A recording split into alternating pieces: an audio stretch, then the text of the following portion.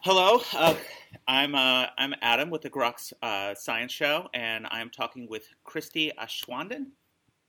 She's the lead writer for 538's Science Section, and I'm here to talk with her about a recent article that she wrote called "You Can't Trust What You Read About Nutrition." So, Christy, thank you for talking with us. Thanks for having me. First, I just want to, can you tell me a little bit about what your article is about? Sure. The article is about nutrition research. Specifically, it's about some problems that we found with the way that these studies are done and some of the methodology that makes a lot of the studies and their conclusions suspect. What I really liked about this article is that rather than just pointing out, that there can be discrepancies in nutrition research articles. That some studies, for example, say that vitamin D is really important, or that dairy is really important. Some will say the exact opposite, and just sort of saying, science doesn't know what it's talking about. You really try to prove your point by actually doing a little bit of a study, sort of yourself. Can you tell me a little? So, explain to me a little bit about what you did. Sure. So I guess I should just start by backing up a little bit and talking about this fundamental problem, and that is when we're trying to do studies looking at the looking for links between specific foods or ways of eating and disease outcomes, health effects, etc.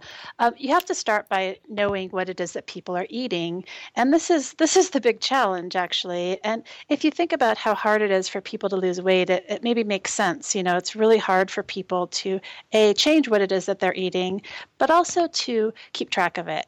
People are not very good at remembering what they ate. They're not very good at tracking it. We're not very good at estimating or knowing portion sizes, etc. And so let's say you're interested in a specific food and a disease outcome. So maybe you think that a particular vegetable or even just a particular type of vegetable might be linked to cancer. Maybe you think it is protective of cancer, let's say. So how would you study this? So if you're doing a drug study, the sort of gold standard here is a randomized clinical trial. So what you do is you take a big group of people, you divide them into two groups, and you randomly and blindly assign half of them to get the drug and half of them to get a placebo. No one knows who's getting what until the end, and you sort of look to see what the outcomes are. Well, if you're studying food, you really can't do this. First of all, you can't really do a blinded study showing, where some people are eating carrots and the others aren't. Like, it's really hard to have, you can't really have a placebo carrot, right? Yeah. So that's the first problem. But it goes beyond that. So it's not just that, it's that the studies that you're doing with drugs, you're usually expecting that whatever effect it's going to happen will happen pretty fast. So it's something that you can see in a relatively short study. The problem with nutrition is that the effects that we're looking for and that we're expecting are things that you're going to see over a very long period of time. So I don't think any reasonable person thinks that eating a few carrots will then prevent you from getting cancer the next day or something, right? And most of these diseases and things that we're interested in take a long time to develop. For instance, we know that smoking is linked to cancer, but no one gets cancer after smoking their first cigarette, right? It takes time, and not everyone who smokes gets cancer. It's a subgroup, even though the effect is pretty large. And so what we're up against here is that you can't do the kind of gold standard study that you would do, which is giving one group the thing and the other group not the thing. And so what you have to do is go to people, take people into groups and ask them what it is that they're eating, and then look for the effects based on that. But that's where we run into this problem, right? Like, people aren't very good at remembering what they ate. It's hard to measure, et cetera. And so the way this is done in most nutrition studies is with a tool called the Food Frequency Questionnaire. And what it is a very detailed questionnaire that asks things like, a typical question might say, how often do you eat carrots? How often over the last 6 months did you eat carrots? Once a week, twice a week, 4 times a week, etc. And then when you ate carrots, how large was your serving size? How many carrots did you eat when you ate carrots? And so the problem here again is, what's a carrot? Is it one of those little baby carrots? Is it a large carrot? You might put your answer into cups or ounces or something like that. But that's not how we usually think about it when we're consuming the food. And so it's just very difficult to get accurate answers. Yeah, because you've got something where especially if you ask someone and they weren't thinking about it beforehand, and they're not someone that's really diligent about measuring out their portions, then how are they going to know, like, what's a portion for a carrot? You'd have to let everyone know well in advance, and then you're also relying on people to actually keep track of this every day on a very routine basis. That's right. And there's another tool that's frequently used. That's the 24-hour food recall. And what this is a similar sort of survey, but here you're asking someone to recall, in exact detail what they ate for the past 24 hours. And when this is used in research, they will have, researchers sit down with the person and ask them very detailed questions. They have some techniques that they can use to help people remember. And, if you said, well, I had oatmeal, they'll say how much, and you'll say a bowl, and they'll say, well, how big was the bowl? And they'll sort of walk you through and help you at least be much more accurate. And so that's pretty good. You can't, it's hard to do something like that with thousands of people, which is, the sort of group size you need to find effects here. But the other problem is, you're just looking at what that person ate for the last 24 hours. And what you're really interested in is what they eat on a regular basis. And that's why the food frequency questionnaire is so often used. And oftentimes they will use a 24-hour food diary or food recall to sort of verify the food frequency questionnaire. But there again, you're sort of using one memory-based method to verify another. So it's sort of like, well, if you take two inaccurate measurements, what are you really learning? Yeah, you're like, well, but I'm spot checking one with the other. But of course, you still run into the same problems. What if that day was an atypical day, or if you bump up, if you bump up, you're like, well, I really ate pretty healthy. You overestimate your salad. Exactly. Just to make it sound better for yourself. I thought it was interesting looking at your article. You talked about how based on the food frequency questionnaire, the disparity between what you ate and like the quantity that it appeared to be eating and how much everyone else was, that there was a big difference just in terms of like the caloric intake it looked like from your... That's right. So I took the food frequency questionnaire. A couple of my colleagues at 538 also took it. We also enlisted some readers to take it. I'll get to that in a minute. But me and the other two 538 folks, we did two things. We took the food frequency questionnaire, and then we also kept the food diary for a week, where we did our best to really, document in as much detail as we could what it was we were eating. And then what we did, the food frequency questionnaire will sort of spit out a bunch of data about what you're eating, how much of the nutrients you're getting, what your top sources of calories are, what your normal caloric intake is. And then with our food diary, we sort of analyze the same sorts of things. And what we found was there was a pretty big disparity. Mine was actually the largest between what the food frequency questionnaire said I was eating and what the food diary said I was eating. Which one is correct? I couldn't tell you. It's really hard to know. I probably don't trust either one of them entirely, but I think it just points to the problems, inherent in this. And it's not that, I want to be clear that it's not that researchers are being dishonest. They're not being dishonest. It's not that they are trying to commit fraud or that they're being sloppy. It's that this is a really inherently difficult problem. And this is sort of the best we have right now. But a lot of people are arguing that it's just not good enough and we shouldn't be, giving advice or making policies based on it. Well, yeah, it's really difficult because I feel like that for nutrition research, it's sort of like comes with the territory. You can't have standardized trials where you say, okay, I'm going to take a group of people and I'm going to dictate exactly what your diet is for years in order to kind of see the effects that you're looking for. That's right. And in fact, when they've tried to do things like that, there was one study with nurses, I believe it was, where they did try to do something like this, where they assigned people at random to eat one way or another. And at this time, they were trying to study a low-fat diet. And what they found is adherence was very low. And so in the end, they didn't really find a difference, but it may be because, the people that were supposed to eat low fat weren't, and then the other people weren't, maybe eating how they were supposed to. So the two groups were sort of converging and they weren't that dissimilar. And again, if you're trying to point to like a particular food or even a class of food, like say dairy or meat or something like that, it can be really difficult to find effects if the differences between the groups is not that big. Mm-hmm. So I think one of the other things that I thought was interesting was when you used your food frequency questionnaires and you gave them out to readers, and started looking for correlations. And you had some really strong and really interesting correlations, some of which I thought were, sort of reasonable. Like that, you could make a case that it's not shocking that someone that consumes a lot of energy drinks also smokes more, Right. or that people that drink a lot of beer also tend to smoke more often. That's fine. Even people that drink a lot of coffee, owning cats, I can kind of see that. But then some of them are just completely out there, and you can say, well, boy, I could make a case for this, or you could say this is what the numbers are supporting. But how on earth would you ever expect this to be linked to anything? Right. And the point of doing this, what we were really trying to show is that it's very, very easy to find associations using this technique. So the food frequency questionnaire, it spits out an enormous number of variables. The one that we took produced over 1,000 variables. And these are things against which you can compare whatever it is you're looking at. And so in our case, we had 26 characteristics that we asked about. Things like, was your SAT score higher for math or for verbal? Have you had a weird rash in the past year? Do you believe that the movie Crash deserved to win Best Picture? Do you have an innie or an outie belly button? Things that we really did not expect to have a causal relationship with these foods, right?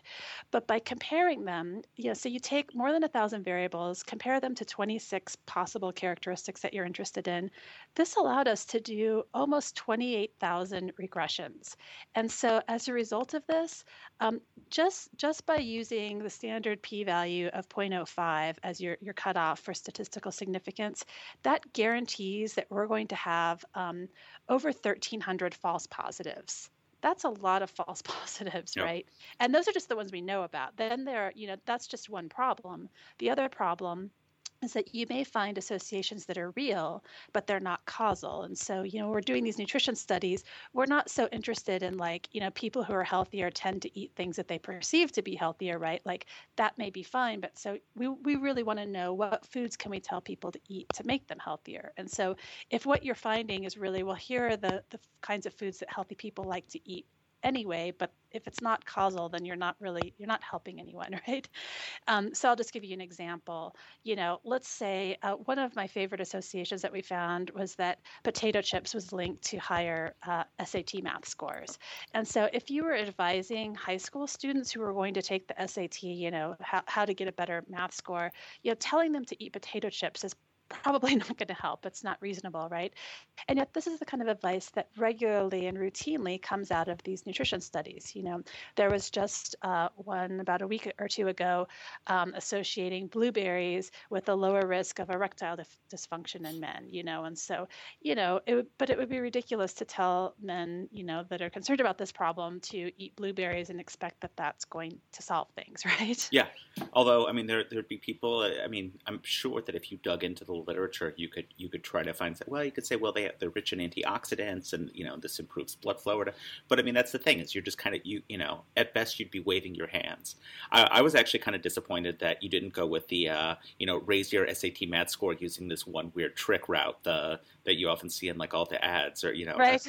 Yeah, because I feel like that it's a very similar kind of thing. You take a result and you can kind of twist it to however you want. And I think the difficulty with these food frequency questionnaires is because you have so many variables and because you can do so many regressions and do so many correlations that you get a lot of stuff that's meaningless, and that you could probably have found some similarly interesting correlations if you just asked a bunch of readers to say pick a series of numbers between 1 and 50. Right. And that if you had enough people, you could say, man, people that smoke really like the number 24, and and you could be like, so if you want to stop smoking, avoid the number 24, and it would similar. It'd be just kind of ridiculous stuff. That's right. Yeah. But then again, unfortunately, this is kind of the state of where nutrition research comes in, and I think actually I read an interesting article on CNN that was just kind of going through a history of research about artificial sweeteners. Mm-hmm. And this is, people that were using mouse models, and so they were trying to be really controlled. And they found that you got really different results from one year to the next just based on how the experiments were run. And mm-hmm. I think that this is this is what makes it really difficult to come up with good information for anything like this, and especially when you can generate all these things. And it reminded me of another article you wrote about having people, if they were trying to predict which outcomes could be replicated, to have them bet on it. Mm-hmm. Because I feel like a lot of these things you would say, boy, I bet I could do this again, and I get entirely different results, and you would almost have to have smart people say, well, this one really makes sense. Mm-hmm. Yeah, and I think one of the ideas behind those betting markets and prediction markets, looking at, trying to predict which studies would replicate, is this idea that there's sort of untapped knowledge that people have, and if you really force them to put their money where their mouth is, they may, access or have sort of, other information that can guide them and help them find the right answer. This is not to say that all we need to do to figure out which studies are reliable and which aren't is have people bet on them, but it seems to be a useful strategy. Yeah, I mean it's at least another way of taking a look at it, but it's still yeah. I mean, obviously you can't make everything be you can't replace peer reviewing with betting markets. Right.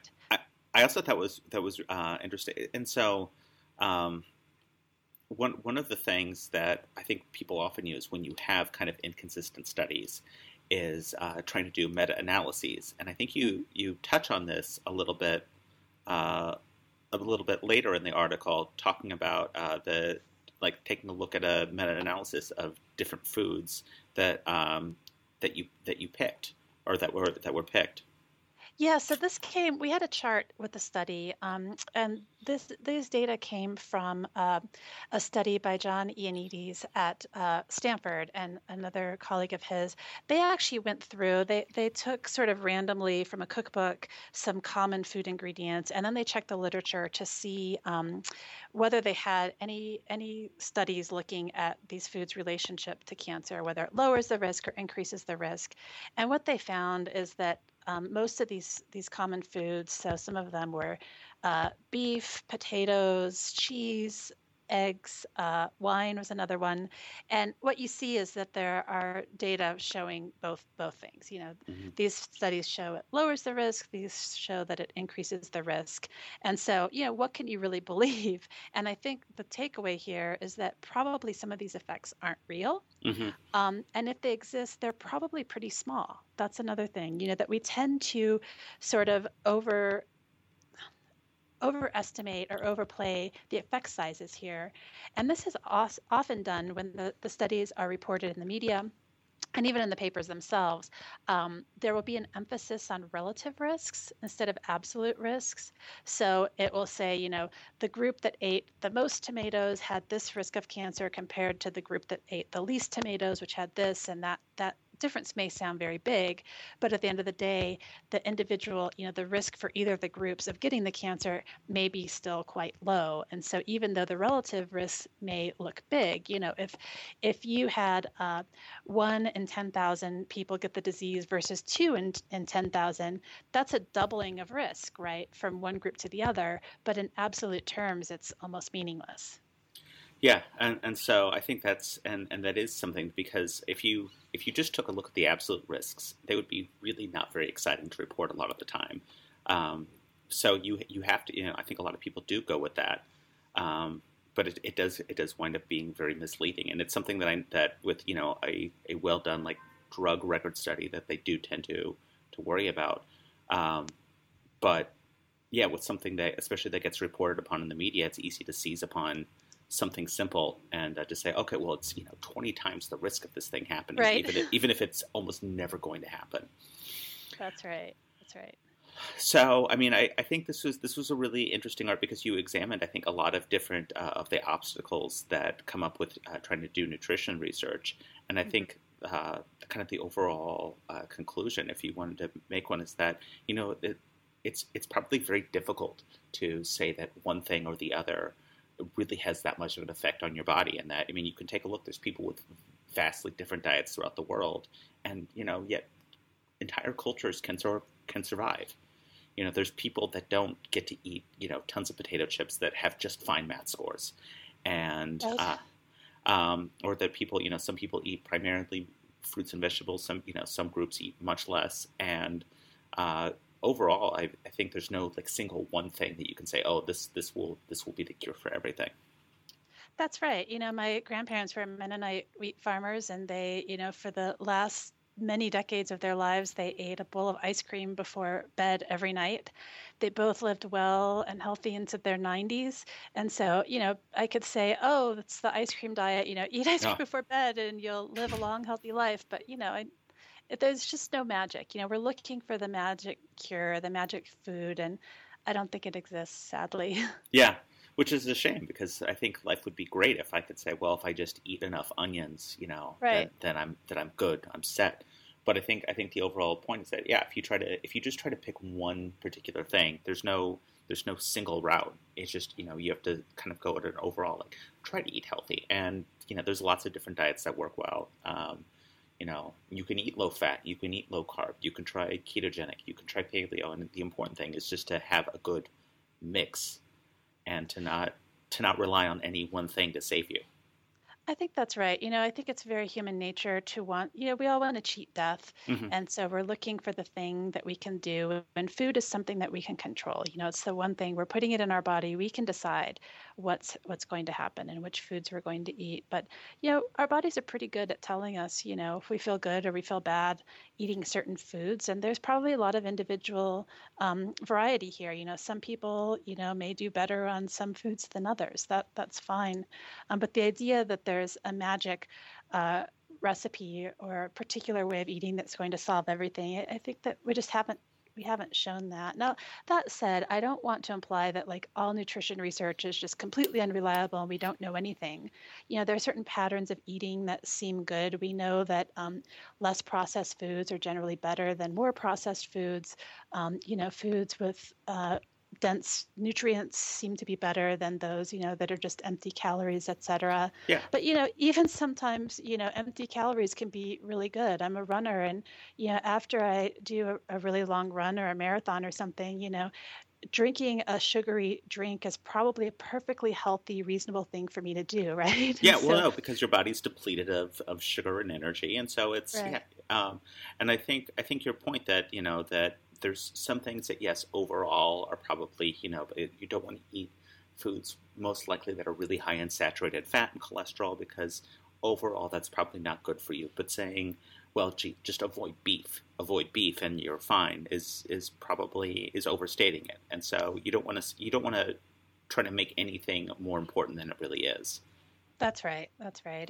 And we just don't have data to the degree of detail that we would need to be able to say that this particular variety of this food, like full fat versus non-fat dairy, or even some of the differences between different types of fat. I think that a lot of that stuff is probably overstated as well. I think at the end of the day, just the kind of advice that your grandmother gave you is probably pretty good. Yeah, just be smart about it. Right, right. All right. Well, thank you very much for talking with us. I thought it was a really interesting article, and it's been great getting to share your insights with our listeners.